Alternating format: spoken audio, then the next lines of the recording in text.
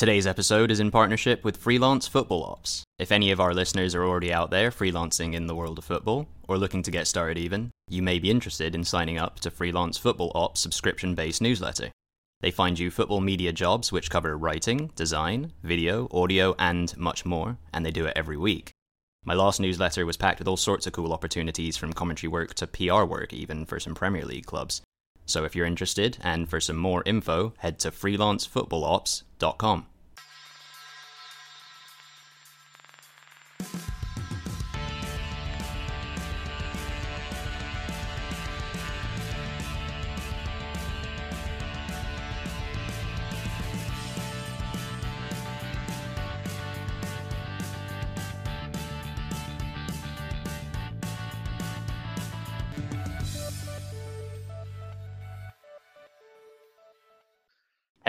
Hello, welcome back to the United Mates Football Podcast. Today I'm joined by my co-host Joe, and we're both really looking forward to chatting about a domestic league and a national side that we haven't covered much of yet on the show so far. I'm talking about the proud footballing nation of Scotland, and joining us for some expert insight is today's guest. They'll be doubling up as our Scottish soccer Sherpa and helping us navigate through today's chat.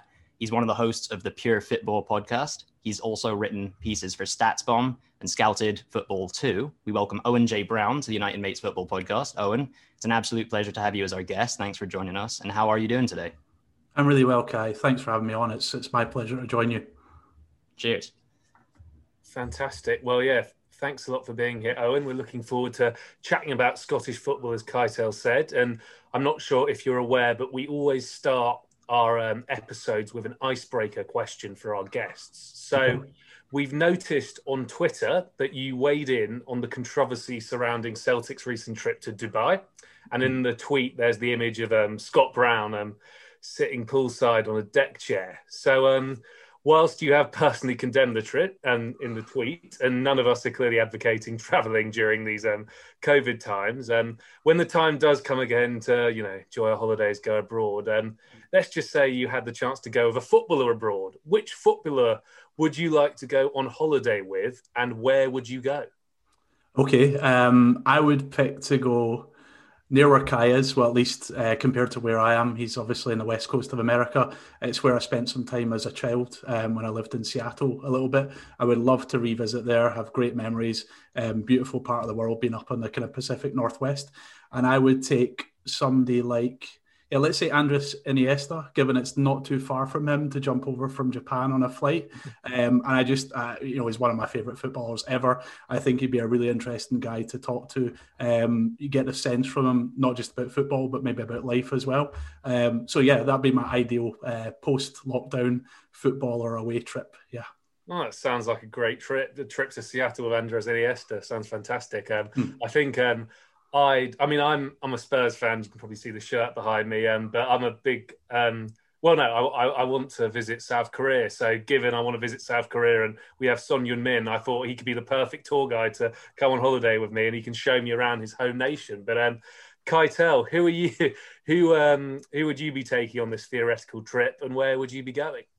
Well, the talk of Seattle is bringing back mixed memories, because the air up there is just so clean and crisp, and it is a really beautiful place, the Pacific Northwest. But I also got a tattoo when I was up there, and the guy spelled it wrong. So mixed experience from my time in Seattle. I think I'll flip the script, and if Owen's coming over this way, I'll head back to England maybe. And I don't know if it's just something that because we can't get it over here, but I just want something basic like Butlins with Jamie Vardy. Honestly, what could be better? Although actually, I think maybe as Owen's here, I'll and I'm an Arsenal fan too. Maybe Kieran Tierney's a good lad. I think we all saw the images of him like in his shorts and the short sleeve kit warming up in the snow the other day. Maybe we'd like climb Kilimanjaro and he'd just like rock up in shorts and a t-shirt and just like scale it with his hands, yes. like the madman that Kieran Tierney is. Moving on from, I guess, footballers and holidays to Scottish football in particular. And Owen, obviously, beyond the fact that you are a Scot yourself and would have grown up with Scottish football all over TV and in the local news, I don't know, maybe even going to some games too. I know you mentioned that you're an Ayr fan, but essentially, what is it that is so special about Scottish football? And would you say that whatever it was that sort of drew you into Scottish football in the first place, do you think that that still survives to this day? Or as it might appear to the outside footballing world, has Scottish football lost something over the past couple of decades? I think maybe the thing that maybe makes it a little bit unique, or drew me to it, is maybe the connection between the players, the clubs, and the fans being a little bit closer, or at least not feeling like there's such a gulf as maybe there is in some other countries. You know, there's that kind of immediate sense of engagement, and it's just, I guess, entertaining as well. Not necessarily in terms of the heights of quality on the pitch, but just as a kind of overall spectacle, you know, the off-field stuff as well, all the kind of added on little bits of drama. So it's that kind of stuff, and maybe also the kind of authenticity of it, that a lot of the football that you're seeing, these are people who you can maybe feel a little bit more almost on the same level as, because, you know, the maybe it could have been you, or maybe these guys are not so far removed from the people watching the game. So yeah, that might be the thing. I think that still exists. I mean, obviously there's differences between the clubs. You know, Celtic and Rangers, that's maybe not the case so much anymore. But the rest of the Premiership and certainly the levels below that is still the case. Yeah. Brilliant. No, it does sound like there is a strong connection there between fans and the clubs themselves. But as Keitel mentioned earlier, Owen, you're also one of the hosts of the Pure Football podcast. So From what I can see, it covers a lot, really, from Scottish stories to stories about the people to stats and rumours. So there's a lot going on. But is there a certain aspect of Scottish football you enjoy discussing when you're on the Pure Football podcast? I think the main thing that we maybe enjoy is trying to be very in-depth. So I guess the way we would maybe describe the podcast is that it's unbiased and in-depth. People in Scotland might kind of feel at times that maybe the media is dominated by Celtic and Rangers, and maybe people might think that, you know, there's maybe an angle or an agenda for either side at times. So we can maybe give a counterpoint to that, where we're, you know, very much kind of it's not necessarily the case that we wouldn't address head-on issues for either, but I think we do it in a kind of objective way. And then the other thing, yeah, as I said, is that we like to go very in-depth. So a lot of my kind of interest in football recently had been from a statistical kind of data angle, tactics. And my co-host on the show, Gavin, he works for a recruitment consultancy within football. So we kind of like to look at those things from that kind of direction. I think just invest a lot of time in the way that we approach the podcast. So that would be the main thing I would say about it, that we enjoy being very kind of in-depth. In terms of the type of topics that I personally like to do, well, maybe the one that we recorded this week is a good kind of example of that. So last night we did a live stream on Twitch, but also released it as a podcast today, where basically Gavin and I were tasked with pretending that we were director of football or head of recruitment for a club in the Scottish Premiership each. And that was quite a fun exercise to do that kind of speculative type thing. You know, Gavin really loves transfer rumours and stuff like that, but also doing it in a way that's kind of very realistic. So doing a lot of research about the way the club was playing, a lot of their kind of performance stats, a lot of kind of detail about what we thought might be the budget and what the reality of operating in a January transfer window is. And that was good fun. So yeah, that would be the other kind of example of what I like most. But yeah, similar to yourself, you know, all different types of podcasts can be exciting. We do kind of ones that are interviews as well and series of various things. But for me, yeah, maybe something like that where I can dig my fingers into the reality of being involved in football. I mean, that sounds like a really fun exercise. I'm sure Keitel and I would probably quite like to do something similar. But away from pure football to something else that you're involved in, and that's Scouted Football, where I know you write for them, and they're a site that provide analysis on essentially the next generation of footballers. So I guess it's fair to say there's a lot of hype about young players that aren't necessarily first teamers yet. I mean, again, I'll use Tottenham as an example. Our young striker Dane Scarlett just scored 5 goals for the youth team today, and yeah, Twitter's got very excited in the Spurs community. And and Alfie Devine the other day. But you're obviously sort of involved in that world to an extent of kind of keeping an eye on these exciting young talents. So, from your perspective, what is so exciting about potential young stars? And conversely, is there sometimes too much hype about young footballers? And are we, to some extent, as a society, guilty of, and I'm going to try and say this word correctly, fetishizing these wonder kids? I mean, we only have to look at people like Karamoko Dembele, who is a fantastic prospect, but I mean, we've all known about him since he was about 12. And then you've got the Odegaards and, of course, the infamous Freddie Adu. So, yeah, what do you think on those kind of things? Yeah, that's a very interesting question, Joe. And I think you're absolutely right to kind of highlight and call out the issue with potentially I'll leave this pronunciation of that word to you. Hard to say. It's very absolutely. Potentially going over the board with these young players. I mean, my kind of day job is sort of in the employment legislation field, dealing with kind of employers and employees, and I have myself a lot of kind of interest in the duty of care that employers have to their employees. I think this is no different, with clubs. There's a real duty of care that clubs have towards players, to make sure they protect them. There's a very thin line between celebrating your players and their achievements and creating unrealistic expectations and loading pressure on people when they're essentially children, and their welfare should absolutely be paramount. You're completely right to highlight that. However, it's hard not to get excited about the potential in anything in life, right? Particularly if it's something you really are, you care about, you're passionate about. And I think that's obvious throughout football, not just with young players, but, how much fans get excited about transfer windows and people are constantly thinking about, who could we bring to our club instead of kind of focusing on, how do you make your own players better? So there's this nature in football always. But in terms of young players, for me, the excitement is just, the unknown, the untapped possibilities, the fact that, football is constantly evolving. So you could maybe even see something from, a new player that is to an extent kind of completely new that transforms the game.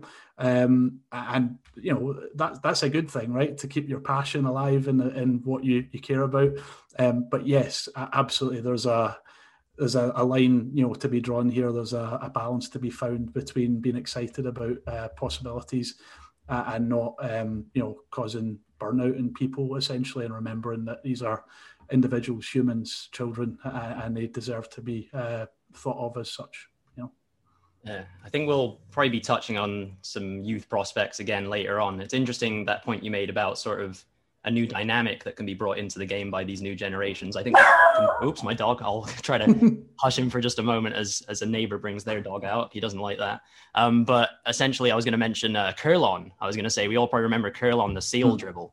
Yep. So yeah, there's multiple fun sides to these young players coming through. But I think we're going to jump into a game now, and it's our oldest game. I'm going to do a voice in a moment, a silly voice, because recently I've been too lazy to edit the silly voice that I recorded a while ago back over it. So I'm just going to do it live. So it's time for Who Are Ya?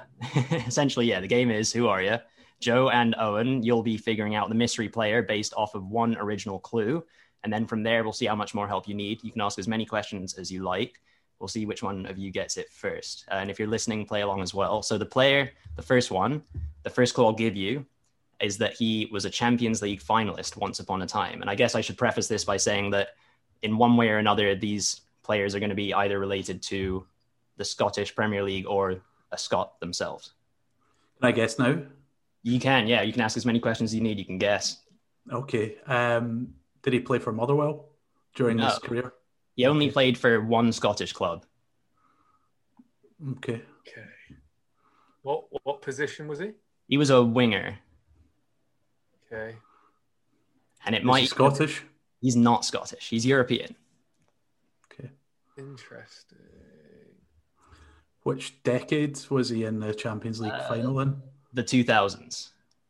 And a fellow player at the same club that he played for in Scotland also played in that final. A quite famous player as well. Wait, it's not the Chelsea Man U Champions League final, is it? No, it's not. It's actually probably the most unexpected Champions League final of that decade. God. Oh, the Monaco Porto. I was going to say, yeah, certain Jose Mourinho would have enjoyed it. Okay. Oh, so was he playing for Porto then, this guy? No. Okay, so we've got the two. He was playing for Monaco. Yeah. Oh, I've got it. Go on, Joe. Put me out of my misery. Ludovic Julie. No, you're so close because Julie went on to play for Barcelona. I think you're thinking of the other winger. The other player that I was talking for Rangers. Have I just made that up in my head? This guy apparently had 4 games for Rangers in a season-long loan that couldn't have been that successful. What I was going to say is it's not Dado Perso. So the team, it is Rangers though. But it would have been Joe. Any thoughts, or Owen? Oh, no. It's French. Jerome, was it Rothen? Yeah, you've got it, Jerome. Yeah. Okay, yeah. There you go. Right, okay. Maybe he came over under Paul Le Guen and his short-fated, ill-fated spell as Rangers manager. That's a great question, Kai. I'm embarrassed at how much radio silence I contributed during my struggle there. I've got a couple more, so you'll be able to redeem yourself, I'm sure. But yeah, you mentioned Paul Le Guen. That was probably the time that what was it, Jean-Claude Darcheville and all those other French players. Darcheville, Ibrox, yeah. Yep. It's just like a twin city with Paris for a season. Moving on to the second one, the clue would be that this guy has played in Scotland, England, and Wales. Wales. Oh, okay. So it could be. When we say in Wales, are we saying like Swansea or Cardiff as opposed to? We are saying, yeah. Not like TNS. Yeah. No, it's not Wrexham. Yeah. Is he a current player? Yeah, I think he might play in Australia, or he might play in England in a lower division. I think I have it, but I thought I had it last time and I didn't. So I'll get. Is it Ross McCormack? It is Ross McCormack, who of course played for. I didn't realize he was at Rangers first. I always thought of him as a Motherwell player, but then of course Cardiff, and then a bunch of teams in England, and then he's even made it over to Australia since, and I think is currently playing. I've got one more player for you guys, and the clue for this is he's still playing at the age of 41 in the Spartan South Midlands League, and. Back in the day, he played for 4 different Scottish clubs. His position? He's a forward. His Wikipedia is ridiculous. He's also played in, I think, Northern Ireland and in America and in Poland. Wow. Definition of a journeyman type guy. And he's played for a bunch of teams in the country where he's from, which is none of the places that I've mentioned. Okay. What continent is he from? He's European. Okay. And he played for 4 Scottish teams, will you say? He did play for 4 Scottish teams. Although one of them was Greenock Morton, who I'd never heard of. Greenock Morton are the team that Chris, who hosts one of our podcasts, is a fan of. He does like our dedicated championship podcast. But anyway, back to this guy. Can we get which country he's from rather than just Europe? Yeah, I think this might give a strong clue. He's Spanish. Oh, I think I know. Is it Nacho Nova? It is Nacho. I did not realise that Nacho Nova was still playing. He had some serious health issues not too long ago. So I'm glad he's kicking a ball still, literally. He's playing for Biggleswade United. Wow. So if you ever want to see Nacho Novo play and you happen to live in the Midlands, once coronavirus is passed, maybe we can catch that. Anyway. Okay, so Owen, let's talk about some Scottish domestic football now. So let's talk about the Scottish Premiership first. So I guess from our perspective, Kaito and I's perspective, the big story at the moment is that it looks like Rangers are set to win their first titles since 2011. So the first one in 10 years, which would also be the first one in 10 years that Celtic haven't won. So bearing this in mind, is this potential Old Firm power shift more down to Gerrard's impact in improving Rangers, or are Celtic simply the architects of their own apparent downfall? Well, I'm going to be pretty boring here and say it's a bit of both, right? So you've picked out 2 things that are absolutely key to this. So on the one hand, Rangers have done some really good things recently to become a bit more progressive, get themselves out of their own kind of period of the banter years, as it's called up here. So they've got, just the overall structure of the club. They've got Ross Wilson now as director of football, who was at Southampton, and it's a kind of new role for them within the club, and he seems to be performing well in it. We've got a good recruitment structure, analytics staff, as well as Gerrard. They've got good tactical staff. So they've got a guy called Michael Beale, who you may have heard of, who was involved at the academy at Liverpool, and then he's been a coach in Brazil and stuff. Anyway, tactically good, and Gerrard himself, I think, has impressed, particularly recently, in terms of tactical management and man management and stuff. So they are operating in a lot more of a progressive and modern kind of way. The counterpoint to that, as you pointed to, is that Celtic, the issues I would say have been coming over the hill for Celtic, and obviously they've had a huge period of success, absolutely phenomenal, loads of trophies. But I think you would say that maybe over the last kind of 2 years, maybe there's been some poor management from the top down, bit of a lack of a kind of modern approach. Maybe didn't capitalise on their time when they were so far in front financially and without Rangers even in the division. And they've had maybe a bit of a disconnect between different departments. Maybe the recruitment hasn't been working in tandem with the manager. There's various kind of internal power struggles, CEO, manager, head of recruitment, who's actually deciding who to bring in. Obviously lost Brendan Rodgers to Leicester, which I think was inevitable at some point, but maybe didn't happen at a time that they coped with very well. And you can see not just in those kind of football related things, but just maybe in terms of their ill-advised trip to Dubai recently and their handling of that, that even just the kind of PR stuff around the club, the relationship with the fans, it's all a little bit of a mess at the moment. So yeah, to go back to your point, it's a bit of both. Absolutely, Rangers are doing brilliantly, managing things very well, but Celtic have kind of maybe through a little bit of arrogance, a little bit of not capitalising the way that they should have done, have kind of brought this on them. And it feels a lot to me like the balance of power is shifting. And if Celtic don't do some serious things over the next 6 months to make themselves into more of a modern club at this point, then Rangers might have a few seasons now where they do the similar sort of thing that we saw kind of from Celtic from 2011 onwards. It's going to be fascinating to see the career trajectory of Steven Gerrard if he does seemingly pull this off, and how much longer he's going to be up there for. I would say myself that I think generally as a manager, looking at it cynically from their perspective as a career, I think you have to strike while the iron's hot, really, in terms of your career. So if I was Gerrard, I'm going this summer to the Premier League in England if I can. You'd imagine there might be some opportunities. I think that if you stay another season in Scotland, obviously I'm a lover of Scottish football and so on, but you don't really improve, in my view, on the perception of you beyond what he does this season. If he wins the league, which they're certainly going to do, yes, they'll be in the Champions League next season, but they've done very well in Europe this season. I think that's enough. You probably can't get a better job by doing relatively similar next season than you could this summer. So anyway, but yeah, it'll be really interesting to see what happens next with him. I think that he's, there's a level of caution about the fact that the achievements are in Scotland, but if you look at the detail of how he's managing things, the team he has around him and stuff, I think there's a lot to hope for him to have a good career as a manager. And him and someone you mentioned as well, Brendan Rodgers, are sort of potentially trailblazers in setting up this new sort of route into a higher level job. Sort of essentially treating the Scottish Premier League as a stepping stone in some ways. But it'll be interesting to see maybe once Gerrard leaves, who Rangers are able to replace him with, or for instance, if Neil Lennon or whatnot is going on at Celtic, if they can find someone maybe from England to jump in. But focusing on the rest of the Scottish Premier League, I guess from the outside looking in is where I would sort of I would name my position. Yeah. And just from what I can see, the things that stand out would be Livingston kind of higher up the table than I would expect, and Motherwell a little lower down the table than I expect. I think, was it Graham Alexander has just been appointed manager of Motherwell. We all love him from his penalty specialist days at Burnley. But would you say those are essentially the major shocks, or have there been some other stories in Scotland that people who don't have an eye on Scottish football might not have heard about? Obviously, the coronavirus is a big deal everywhere. But yeah, tell us about, I guess, the other stories coming up Scotland.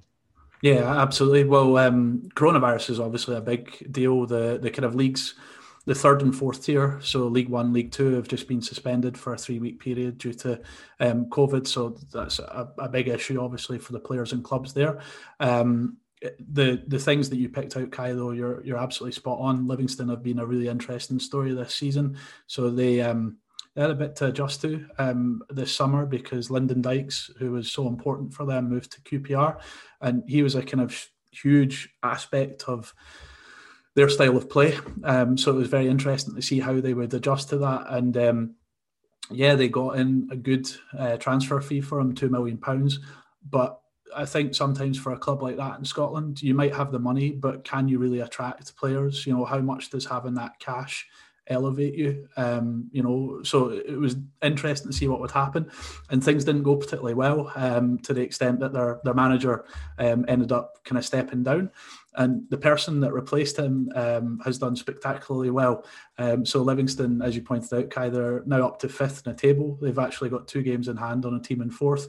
They've been undefeated under their new manager with 6 wins in the league in a row. And the guy that is now in as a manager, Davy Martindale, is quite an interesting story. So he's somebody that wasn't a footballer, had quite a troubled background with a criminal conviction, but has kind of been rehabilitated. He joined the club as a volunteer, not really to work on the pitch type stuff, but then just through being around the club for a long time, worked himself up to being a coach, then became assistant manager through a string of different managers supporting them, and was always kind of seen as being maybe the kind of tactical brains behind these couple of managers that they had. Livingston do really quite progressive things off the pitch in terms of their football recruitment. Maybe one of the first teams in the Premiership to kind of embrace analytics in terms of the recruitment and kind of opposition analysis and so on. There's a couple of people that have worked for them that have gone on to jobs in England and so on. So an interesting club, but Martindale has done brilliantly. I mean, what a rise to come from being a volunteer kind of at the club to be manager, and now to have this 6 wins in a league in a row in his first 6 league matches. So an interesting one to keep an eye on and keep watching. And they're an interesting team to watch. Maybe more of a, at least before Martindale, quite a direct team, playing up to dikes and so on, having people run off them, focused on kind of marginal gains from set pieces and stuff like that. Still pretty direct under Martindale, but I kind of think that there's no right way to play. It's kind of about finding your own kind of efficiencies and style. So they're a good, interesting team to watch, and batting way above what you would expect them to, given their wage bill and so on. The other one that you pointed out, Motherwell. So Motherwell was the team I was actually tasked with recruiting for on the Pure Football live stream last night and podcast, which came out today. If anybody's interested, if you just look us up on any podcast apps or Twitch at Pure Football and look for the Pure Speculation episode, and you can hear an hour of me talking about what Motherwell should do to get themselves out of this relegation battle. But yeah, a bit of a surprise again with them. Again, they're an interesting team. I think they've been praised over the last kind of 18 months, 2 years for their recruitment. They're also quite an interesting club in terms of their off-the-pitch approach, really good at social media, but involving the community. But it kind of, they're an example of how quickly things can change in football if you don't quite get the on-the-field stuff and the recruitment right, because after having a couple of seasons of being high up the table and being in cup finals, things have slipped away. They've made some bad errors, I think, in terms of who they brought to the club. They've developed a little bit of incoherence around what should be their identity on the pitch, and now they're joint second bottom, and their manager, he wasn't dismissed, he kind of walked away. I think maybe felt he'd done as much as he could and was maybe under a lot of personal pressure. So anyway, it'd be interesting to see how Graham Alexander does. I think that at his last club, Salford, he was maybe criticised for the style of play, didn't necessarily fit in with what the kind of investors from the Man U boys wanted, but maybe Motherwell needs something a bit more pragmatic to get them out of the relegation battle anyway. And I would say that that's maybe the other aspect of the Premiership that's most interesting. So we know Rangers and Celtic are going to dominate. Below them, Aberdeen and Hibs are kind of set for a not very interesting battle for who becomes third. But beneath that, even including Livingston, like the other 8 teams in the Premiership, they all potentially could be pulled into a relegation battle. And to bring it back to what you mentioned about the impact of COVID, Joe, the impact of COVID means that the teams haven't all played the same amount of matches each other because of postponements and stuff. So that kind of means as well there's a little bit of intrigue as to how's this going to shake out, where the teams really stand and so on. So that would be the other thing I would keep my eye on, who's going down this season. Yeah. Nice. Yeah, I guess much like all the leagues in Europe and the world, even it feels like everything's a bit up for grabs this year. So Absolutely. Nice to see Livingston making the most of it. And I mean, the story about the manager is fantastic. I'm definitely going to be keeping more of an eye on Livingston going forward. But clearly, given the times we're living in, Owen, it's pretty hard to make predictions really about anything. But for once, let's just ignore that and let's give it a go. So what do you think about the future of the SPFL? Are we likely in the next few years to see more investment in Scottish domestic football? And do you think there's a chance that a genuine third contender can emerge to compete with Celtic and Rangers? I know you said obviously we've got Aberdeen and Hibs who sort of have that role at the moment, but is there going to be like one of those that might get some investment and it could potentially make the league a more compelling watch for the non-Scottish viewer as well? Sure. It's a good question. I think in terms of investment, things like that will change things. The most interesting story is probably around Aberdeen, who have kind of teamed up with Atlanta United in the States with a kind of strategic partnership, basically. And that's been going on for about a year. We've not really seen a lot come from it yet, but I think that's going to give Aberdeen a lot of ideas and strategies in terms of revenue generation, commercial things that they can do off the pitch. So I think that the intention, and I think this has been obviously set back by the impact of COVID and not actually having fans at games, but the intention is to do more of the kind of things that you might see in American sports in terms of involving fans and making it more of a match day experience, and trying to kind of bring that side to the fore for them, but also maybe that is hoped for that it will open up different types of recruitment for them as well. It'd be interesting. I mean, obviously the South American market is going to be more interesting for British clubs given the impact of Brexit. Is there then the pathway from South America to Atlanta to Aberdeen? Those kind of things. I don't know. We'll see. But that's maybe the area where there's going to be a potential contender. I think we would be hard pressed because of the gulf in support and finances to expect a Leicester type scenario. But you kind of hope for it, right? You really need, I guess, you need an incredible level of smart recruitment decisions. You know, we need to remember that Leicester, people like Kante and Mahrez have gone on to be superstars, and you also need a very bad season. And in Scotland, you need a bad season for both Rangers and Celtic. So, you know, it's not necessarily that likely, but that might be one to keep an eye on. Apart from that, Hibs are doing some good things in terms of their background. You know, they've got a sporting director in place. Their recruitment is really modern, all that kind of stuff. And the other one I would maybe keep an eye on is Hearts. So Hearts are in the second tier. They got relegated, but there can be sometimes a benefit to having a little bit of time to kind of reset. You know, we can see that for clubs like, I mean, as a completely different type of example, right? But the transfer ban for Chelsea and the opportunity that maybe gives a team to bring through some youth, things like that. So you can see that as the impact for Hearts could be in some ways be an opportunity. Small examples for them specifically are that in terms of the Scottish Government support for clubs during COVID-19, the Premiership clubs have been given a loan. So they obviously need to pay that back, whereas the Championship clubs, which Hearts are part of, have been given a grant, so they don't need to pay that back. So in terms of financial position, that maybe improves things for them despite this kind of step back. So that would be an interesting one for me to watch as well, if they come back up to the Premiership this season.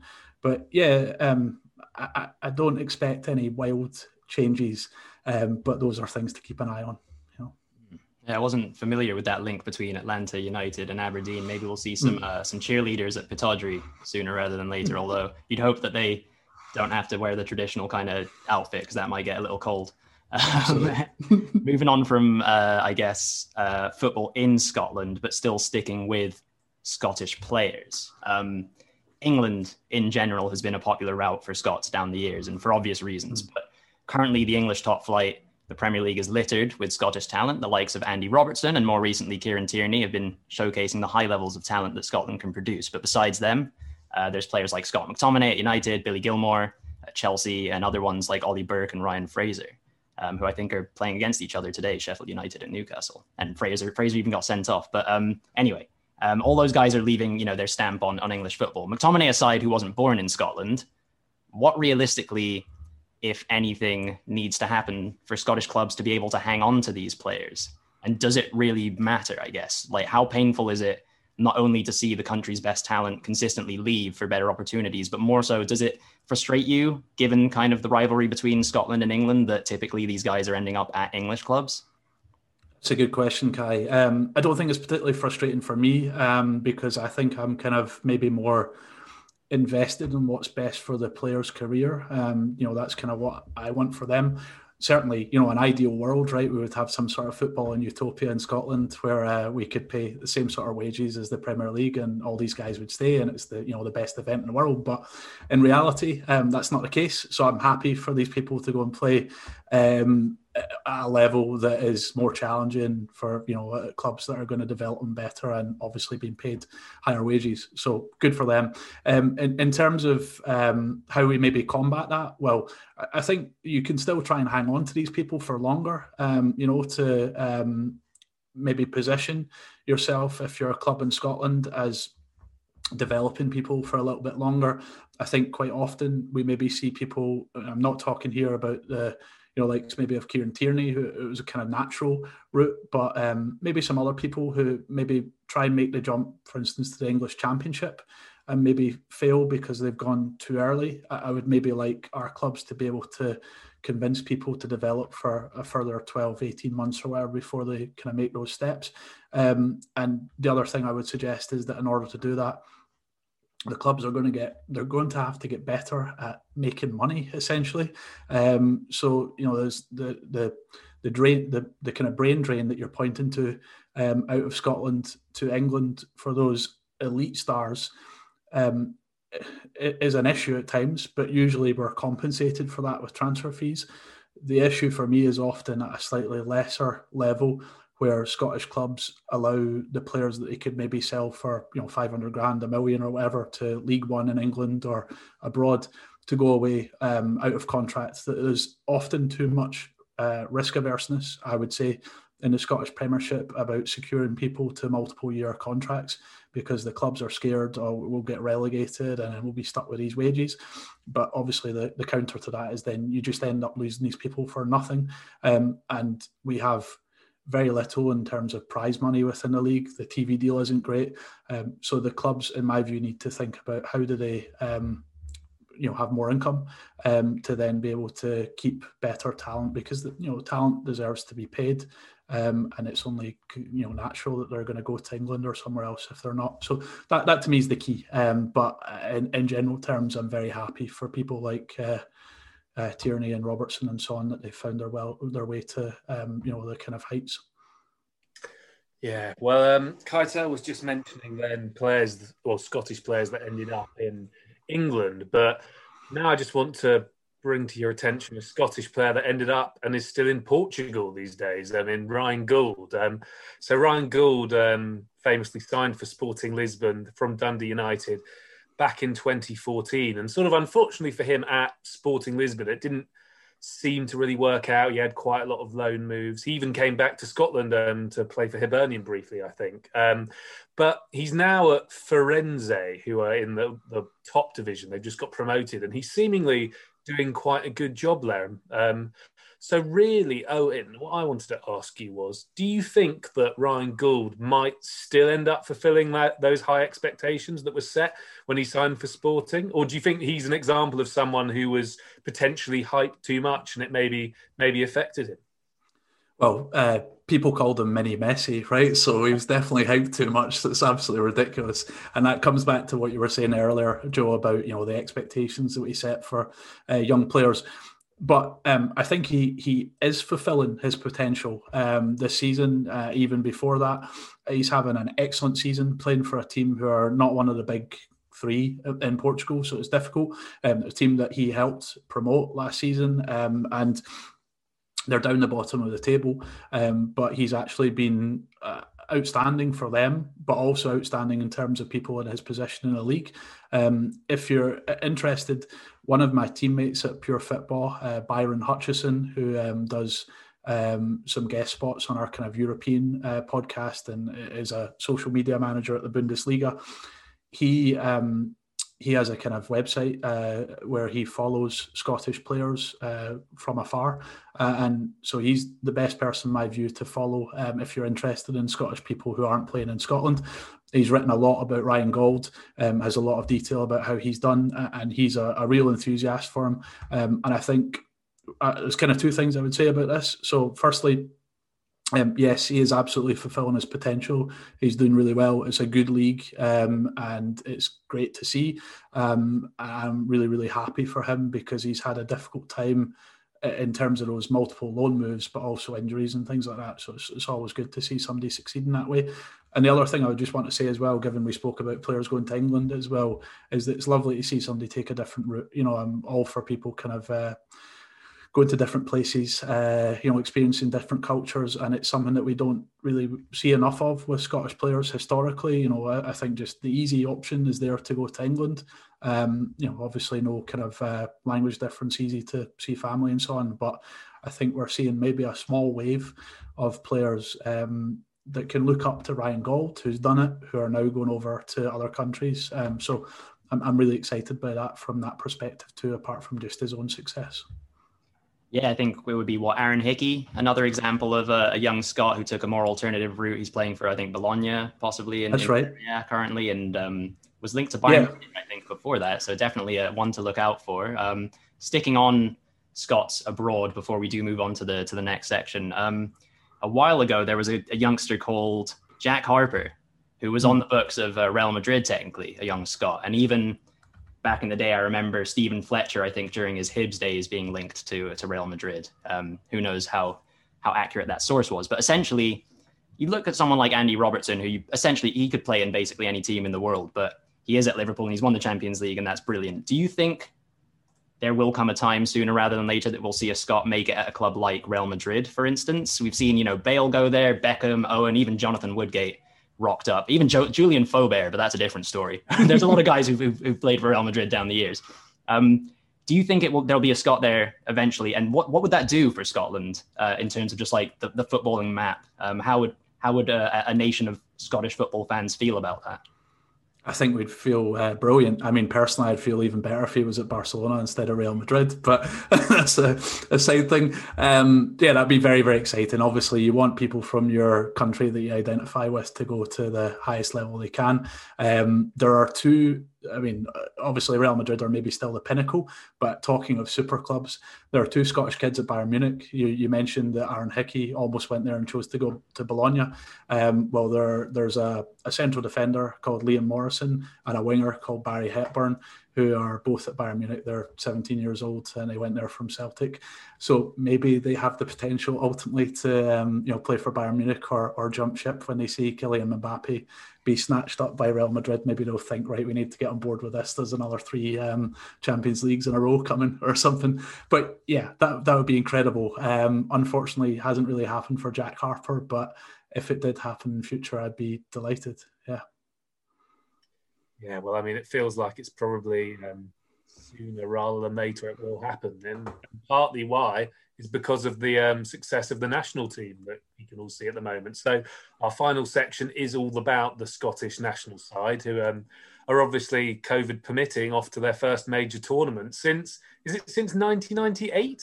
Would that be the last? So when they take place, hopefully, in the European Championship. So Owen, what are your hopes for this Scottish side at this upcoming tournament? And I guess beyond, do you think they're going to make a few tournaments now? Is it the start of something quite exciting for the national side?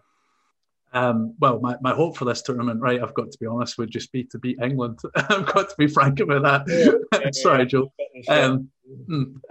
But no, look, I'm just delighted that we're there. As you've said, it's over 2 decades worth of a wait for this, so it's just nice to be involved. My other hope, of course, is that we get a vaccine and we can actually get to some of these games. The Scotland's group is taking place in Glasgow and London, so it'll be lovely to be able to actually go to a game, or if not, have some sort of fan zone type thing. So that's really my expectations are not too high in terms of the actual kind of performances there. It's just to be involved and be part of that, which would be lovely. In terms of the next few years, I certainly hope so.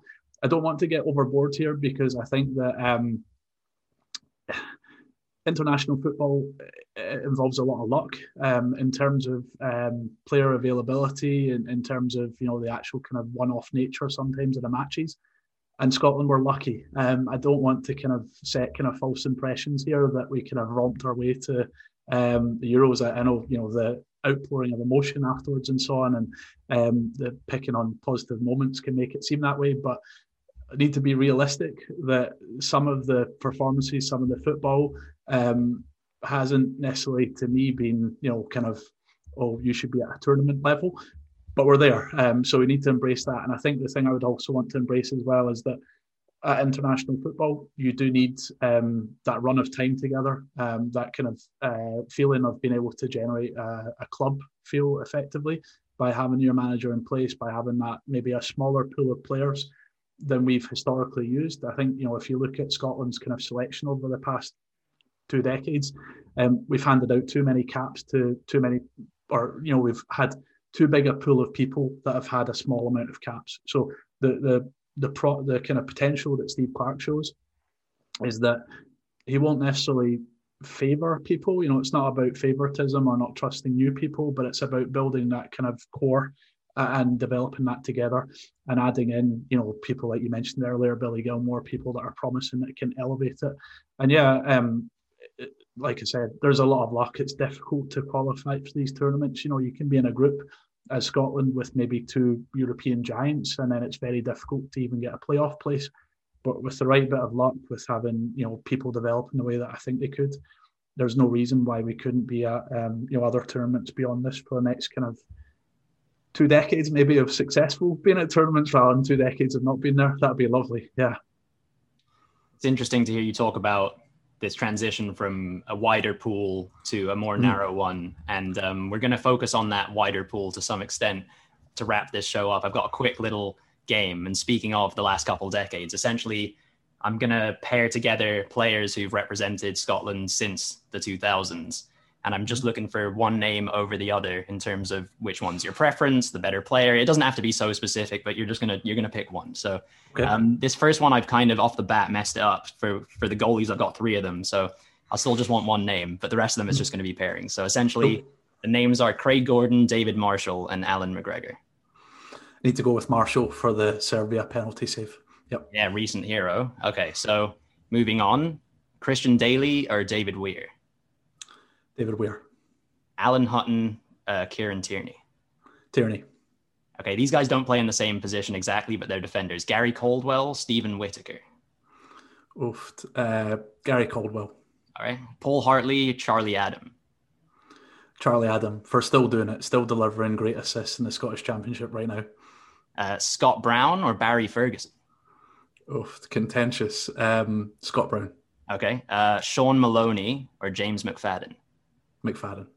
Stephen Fletcher or Chris Boyd? Stephen Fletcher. All right, got a couple more. Kenny Miller or Stephen Naismith? Kenny Miller. And then James Morrison or John McGinn? John McGinn. Easily. John McGinn is underrated. Love that guy. I think he could walk into pretty much any team in the world. Maybe I'll sound stupid for saying that, but I'll stick by that for now. And then the last one, I figured this would be another kind of contentious one. Andy Robertson or Darren Fletcher? Andy Robertson, without a doubt for me. Yeah. All right. Nice. Yeah, no, I like John McGinn too, Kai. I think it was a bold statement, but it feels that game and the statement, it feels like it's a great time to bring this episode to a close. So as always, a big thank you to my co-host Keitel, and of course a big thank you to our guest Owen too. It's been an absolute pleasure having you as a guest, and I hope you've enjoyed talking about Scottish football with a couple of non-Scots. Yeah, it's been great. Thank you so much for having me on, Kai and Joe. It's been good. Oh, brilliant. And Owen, I know you've mentioned a few of your projects throughout the episode, but how can our listeners follow you and all of your respective football projects? Yeah, if you hit me up on Twitter, that's probably his place. My handle is at Owen James Brown. And if you want to listen to the Pure Football podcast, it's spelled Pure and then new word football, FITBAW for any non-Scots. And we're on all the kind of usual podcast apps and also on Twitch and Twitter and so on. That would be really appreciated if you do want to come and kind of check out what we do. Brilliant. Fantastic. Well, if you enjoyed listening to Owen and also enjoyed listening to us, make sure you follow his accounts, but also our social media accounts too. So that's at United Mates FP, and we're on Instagram, Twitter, and Facebook. And we're also on YouTube too. So just search for the United Mates Football Podcast and you can subscribe there. That's all for now. Thank you very much and goodbye.